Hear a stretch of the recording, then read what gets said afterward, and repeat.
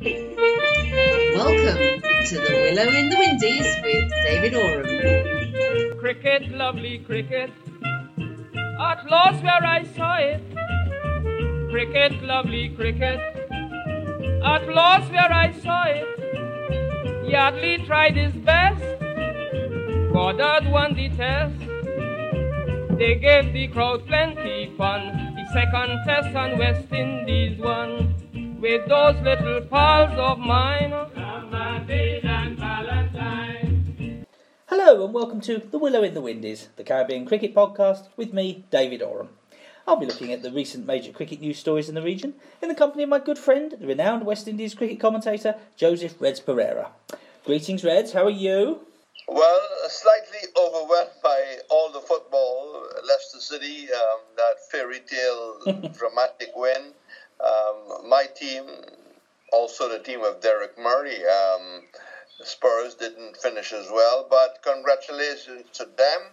Let's see how they will handle it. Will they buy players? Will they sell players? We can all wish them very well. And looking forward to the start of the England-Sri Lanka test match on the 19th of May. Yes. The day before my birthday. Yes. Well, I'm going to ask you... Hint. You'll have to give out your address to listeners where they can send you a card then, Reds. That was May the 19th, was it? That's right. Right, okay. Let's start with the good news this week, Reds. There's been a lot of it coming out from the West Indies Cricket Board in these difficult and troubled times. But there has been some... One could be churlish and perhaps suggest that a lot of the good news press releases coming out of the West Indies Cricket Board are spin. Personally, I don't think that's the case. I know there's some people who think the case, but there's been a lot that's come out this week about coaching courses, about the release of fees, about funding into women's cricket in the schools. I really don't know where to begin. I mean, pick some through some of those for us, Reds. Well, I was just reading the last one from Philip Spooner, where they in fact had a focus with coaches all over the Caribbean, former test players in Courtney Walsh and Winston Benjamin and Samuels, the opener, Robert Samuels, and a few others. And the focus was to provide information base to help players with suspect actions. There are quite a few, of course, and we wouldn't go into any name calling, who can be helped. And this kind of help needs to be done as early as possible. So it is up to those coaches now to go back and get straight into the nets with the people who might be considered having a suspect action. But that's one of the highlights. I saw where Carl Beckford is saying that Guyana is ready for the opening Tri-Nation game. Yep. Tickets are on sale. The weather seems to be good. Those are the two that passed my eyes, and I think there was one, David, which you might have read in more detail about some payments. Yes. There was talk about the fees being released, more injection of money into the region.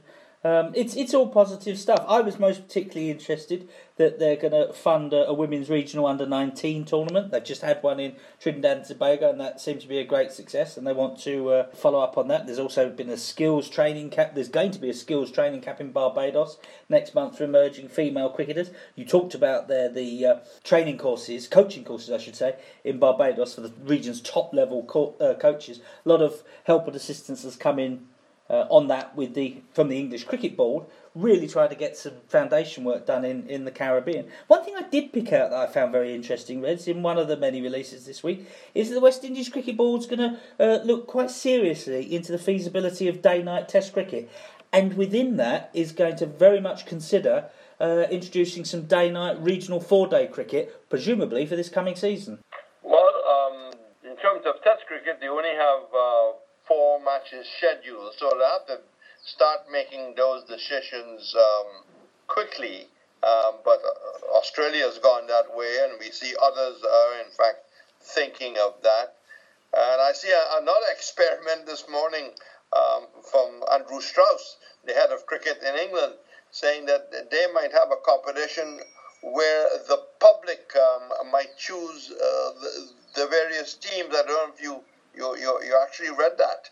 I've not read any sort of like real details on yet. That Reds, I don't know. I'm always a little doubtful that the public is quite capable of making informed choices. I confess, as somebody who's watched a lot of reality TV shows, things like Strictly Come Dancing or The X Factor, they always seem to pick the wrong contestants. So I have my doubts. One thing that was picked out as a winner this week was the Guyana Cricket Board. It won the country's National Sports Commission Award for the Sports Association Federation of the Year, and the Guyana Cricket Board Secretary, Anand Sanasi, was named the Sports Official of the Year. Is Guyana's cricket governance really that successful, Reds? Well, I don't believe that the majority of Guyanese feel that the constitution was put right, and that all the stakeholders was allowed maybe to choose the makeup of the board. There's been many questions about the democracy, the transparency about the elections. The West Indies board backs the incumbent board, no doubt about that. But I do not believe, for example, a huge, very productive area of Guyana, the Berbice area, which has produced many great players, and where cricket is still very much going on in Berbice. Well, let me say that cricket is going on all over, despite maybe the uncertainty about the legality of the constitution. Yeah. And I would think that Mr. Sanasi can only be described as a survivor. I mean, he was under great pressure under the last government, and he's still managing to stay alive. He's a director on the West Indies board, and I think for a long time, until someone is in a position to really get hold of the constitution of Guyana and see whether they could have it laid in front of all and all participate. There will always be that question mark to the legality and the fairness of the makeup of the Guyana Cricket Board. But cricket goes on. Australia is coming, and in the final analysis, the public wants to see cricket. The public wants to see cricket. Although I see a friend of yours, Mr. Benjamin, has come out in the Kaichua News asking the Guyanese to boycott. I think you had a reaction from one of our podcast listeners. Well, I had a very brief note come through, Reds, saying that that wouldn't achieve anything in the region. I think I'd like to hear more from Colin himself. I think it's time to get him on again and to give that other view. I mean, he's calling for a boycott in Guyana of the fans. I don't think that would achieve a great deal, but I'd like to hear his reasoning. Probably I also deserve myself and listeners as well to try and find out a little bit more about what the issues really are in Guyana, where there is this internal, long ongoing internal strife. Well, the interesting thing about the boycott that he doesn't extend it to the rest of the region. If you're going to boycott West Indies cricket, you can't just focus on the tri-series. What about the India series? Aren't you going to take your boycott to that if you really want to hit home hard? And no mention of boycotting the 4 tests in Port of Spain. Yeah. Well, as you say, they were hard-hitting words from Colin Benjamin. They probably weren't the hardest hitting or the toughest. There was a very, very strong article, strongly opinionated article, or perhaps I should call it, from Andre Baptiste this week in the Trinidad Press. A really damning article on Richard Pybus. Did you read it, Reds? What were your thoughts? Well, it seems to be a matter between Andre and Bribers. It seemed to be a straightforward case where he doesn't think the work of Bribers is solid and good, and he simply takes him apart. I mean, there are two sides to the story, but I don't believe that we're in a position to get the Richard Piper side. No, I think that's right. What I will do in response to that article, though, and I will, as usual, when I put this podcast up and put it on the blog and do links to all the articles that we refer to, I did get an email specifically about that article from one of our regular listeners, and I'll just give a few highlights from it. He said that the players don't like Richard Pybus because he is a professional and does not just let them do as they please. There is so much indiscipline in West Indies cricket. We blame the world for all our problems, and this is also evident in our cricket. Pybus is an outsider, and how dare he tell us what to do? That is the sentiment. This insular, infantile attitude is at the root of many of the Caribbean problems today. We had great cricketers 30 years ago, not today, and we have nobody that has established a professional cricket structure.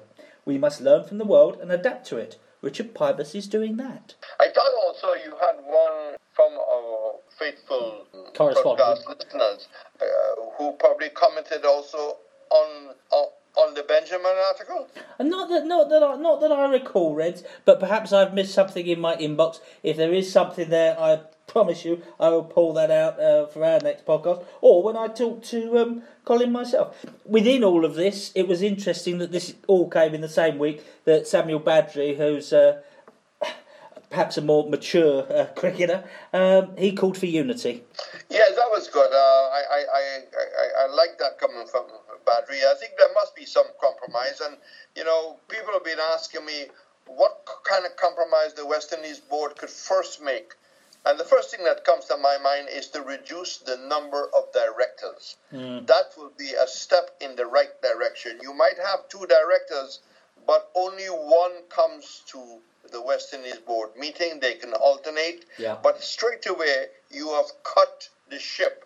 You are running a much tighter, slimmer ship.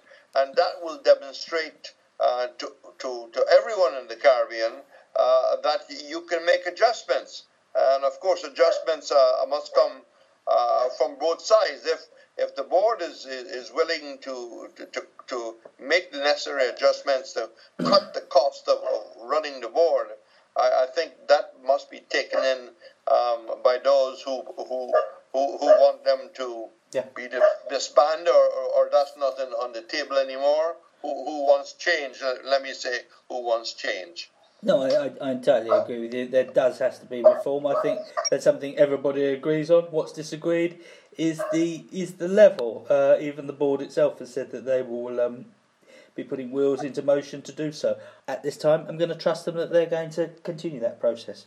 Looking ahead, we've got the, as you said, the summer of cricket in the West Indies. We've got the tri-series of one-day internationals. We've got the India Tour. Still no dates for the India Tour, Reds, or for the CPL. We had a backwards and forwards in the last 7-10 days that Guyana had got the final. No, they haven't got the final. It's going to Trinidad. Oh no, perhaps it's going to Florida. Perhaps it's going to Jamaica. Oh no, but perhaps the Jamaica matches are now going to Florida. It's all got a bit silly, hasn't it, Reds? Well, I think the Guyanese are the first who came out to say they've got it, and then they were the first to say that they were simply outbid by Trinidad. And then the CPL, they came in and said, no, there's been no decision. We are still in discussion with Guyana, with Trinidad, and on one other country. They didn't say which other country. But I see the Minister of Sport in Guyana, Dr. Roop Narayan, he said, well, I do not know who they are discussing with.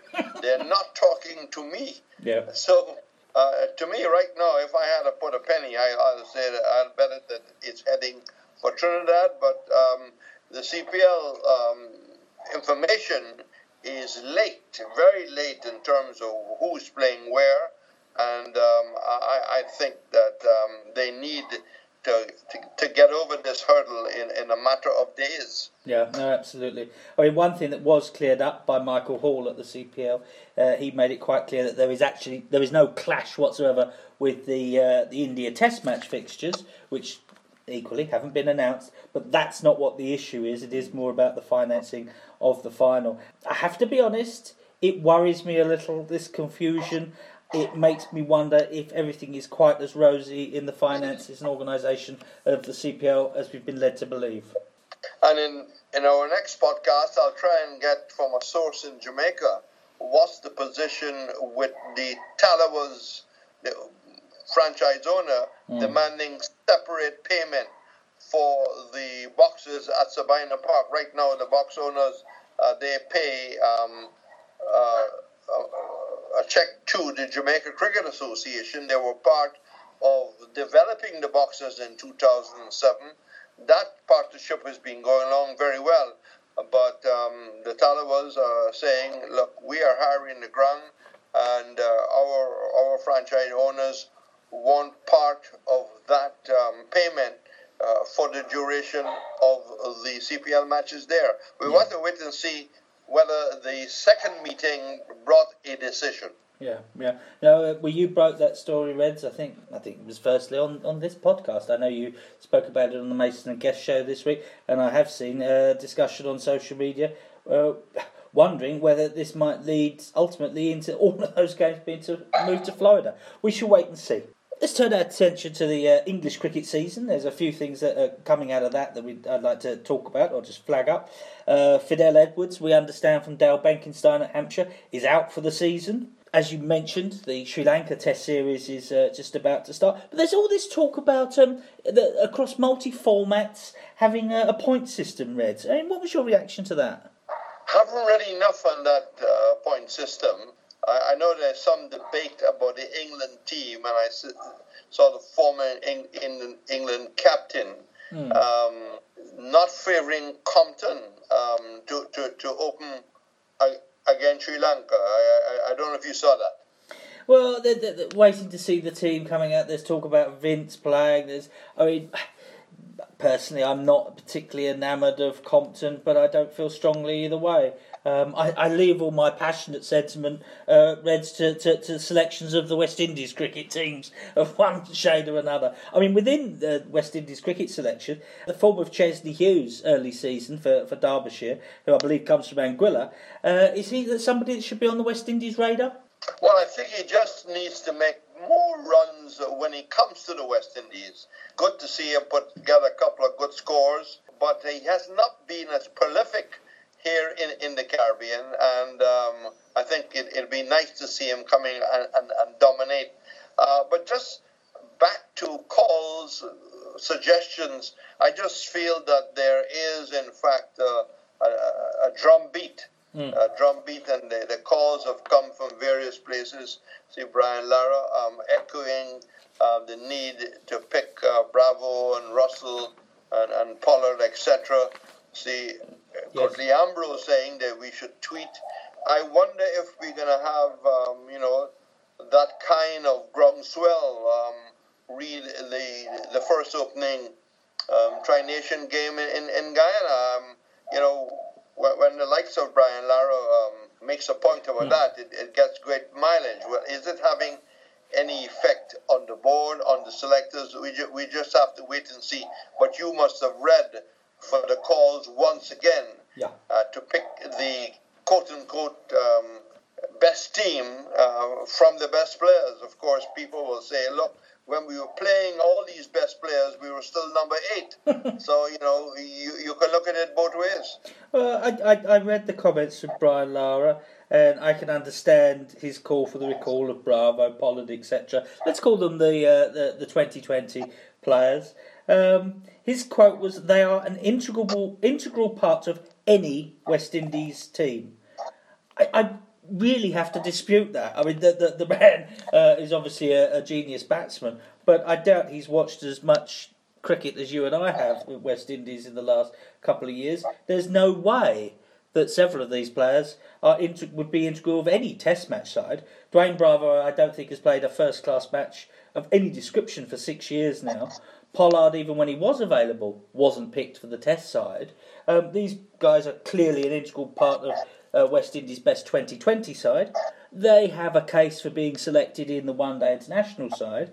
But let's also be honest that some of their powers are waning. I mean, Chris Gale is a great, or has been a great player. He's now lost his place in his IPL side.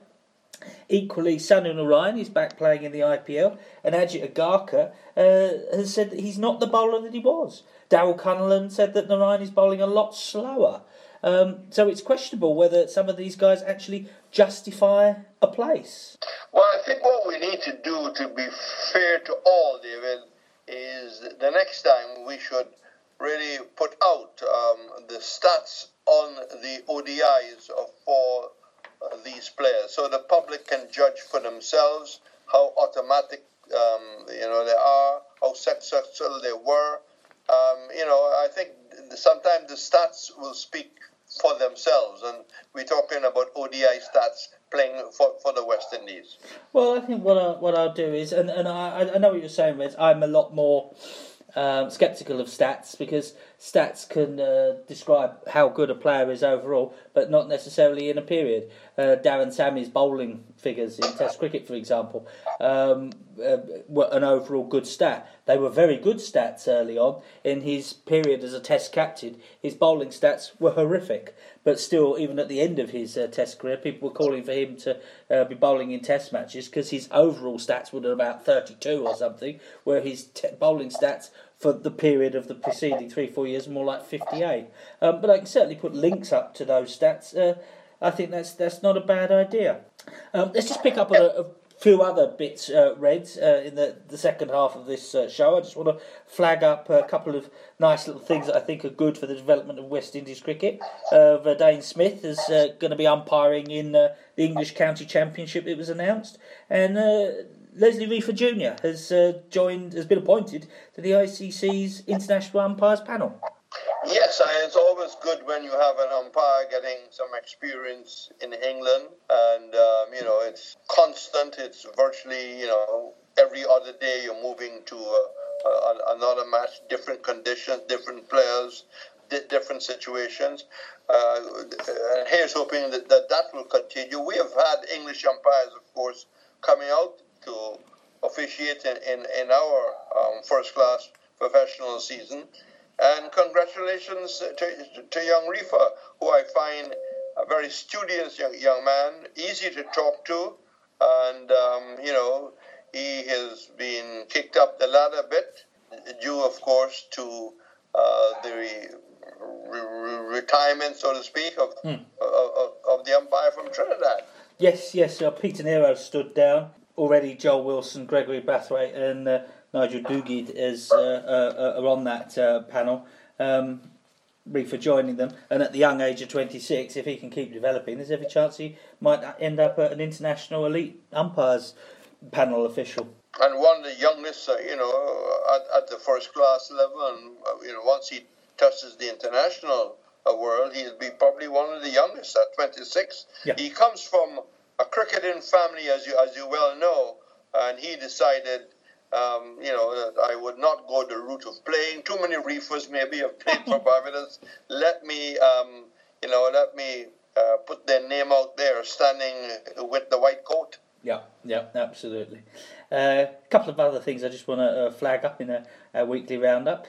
Chadwick Walton was named as the University of the West Indies Sportsman of the Year. Stephanie Taylor's old school, the Eltham High School, is going to name its sports facility in Jamaica after her, call it the Stephanie Taylor Oval. And one thing that from the Jamaica press, Odin Brown, the Jamaica leg spinner, the decision comes out this coming week on his possible 2-year ban for he missed a series of whereabouts drugs tests. And he's been out of the Jamaican side for the last couple of years in any case, but he may get that ban for missing those tests. This is very similar to the Andre Russell case, Red, so it'd be interesting to see what the result is this week on Odin Brown. Well, we haven't heard much about any further information on the Andre Russell. That's just been a blank. I know Odin Brown has had this matter. He's also had an operation because for years he bowled with a fair amount of pain. And a leg spinner that I've always admired and must have come close at one time of getting in. And here's hoping that he's not going to be lost from the game, that if the ban does in fact take effect, that he will stay fit. Now, how far does the ban go? Can he play club cricket, or the ban is for playing for Jamaica? No, those are good questions. I'm not entirely sure how deep that remit goes. Obviously, it would ban him from playing first class cricket, but no, I don't know the answer to that, Reds, and it may be something that emerges this week. I mean, Brown, of course, was an integral part of Jamaica's 5 years in a row of winning the regional 4-day competition, and his falling away from the side, as it were, has been a big contributor to Jamaican cricket falling off at that level. Yes, I mean, we can only wish him well. Yeah, no, absolutely. We'll look at that. Last few minutes, Reds. Something that I just, again, wanted to flag up, returning to the good news of the week, as it were. It came out of the Antigua that former Leeward Islands player and the current manager, Hugh Gore, he's going to be honoured with the inaugural Egan Warner Humanitarian Award on the island for his contribution to cricket. This is a new initiative they're bringing in over there, and he was unanimously acclaimed to be the first to receive it. What can you tell us about Hugh Gore, Reds? Well, first of all, his father was, before my time, from all accounts, from what you hear in Antigua and the Leewards, his father was in fact an outstanding player. Hugo Gore went to school in Barbados. He went to Lodge, as far as I know, and bowled left arm medium fast. Tall man, he stretches up to about 6'3", so he would have gotten good bounce and a fair amount of attention from batsmen who were bowling the right length. Then he went back to Antigua, played for the Leewards with some distinction, and then in fact got a short contract with Somerset, and that no doubt was a major achievement. Played for Somerset, and when he finished the playing days at the first class level, he then became the manager of the Leeward side. The kind of personality, the kind of character who would be very, very good at talking to players, especially young players. He lives a very simple, humble life, carries himself well, and never, cocky or big-headed, easy to talk to, and has made a magnificent contribution to Leeward's cricket in particular. And I think definitely the Antiguans have made the right choice. Yeah, no, and that's it's lovely that he's being recognised in that way. And you and I want to add our congratulations to him. That's about all we've got time for this week, Reds. I know you always love to thank all our listeners, particularly in the Americas. Yes, we hope they're quite happy with the material. We want their feedback. We will read their emails back to us, as we've been doing, and we hope that they continue to listen, and we continue to bring balance and fairness to them and to all. Yep, absolutely. No, thank you for that, and well said. I will add to that we can be reached on email at willowinthewindies @outlook.com. That's WILLOWINDIES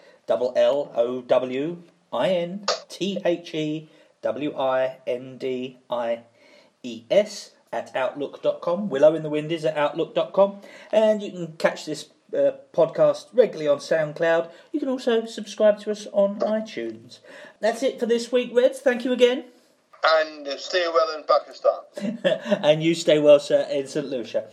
This has been the Willow in the Windies, the Caribbean Cricket Podcast with Reds Perreira and me, David Orme. And we both hope you can join us again next time.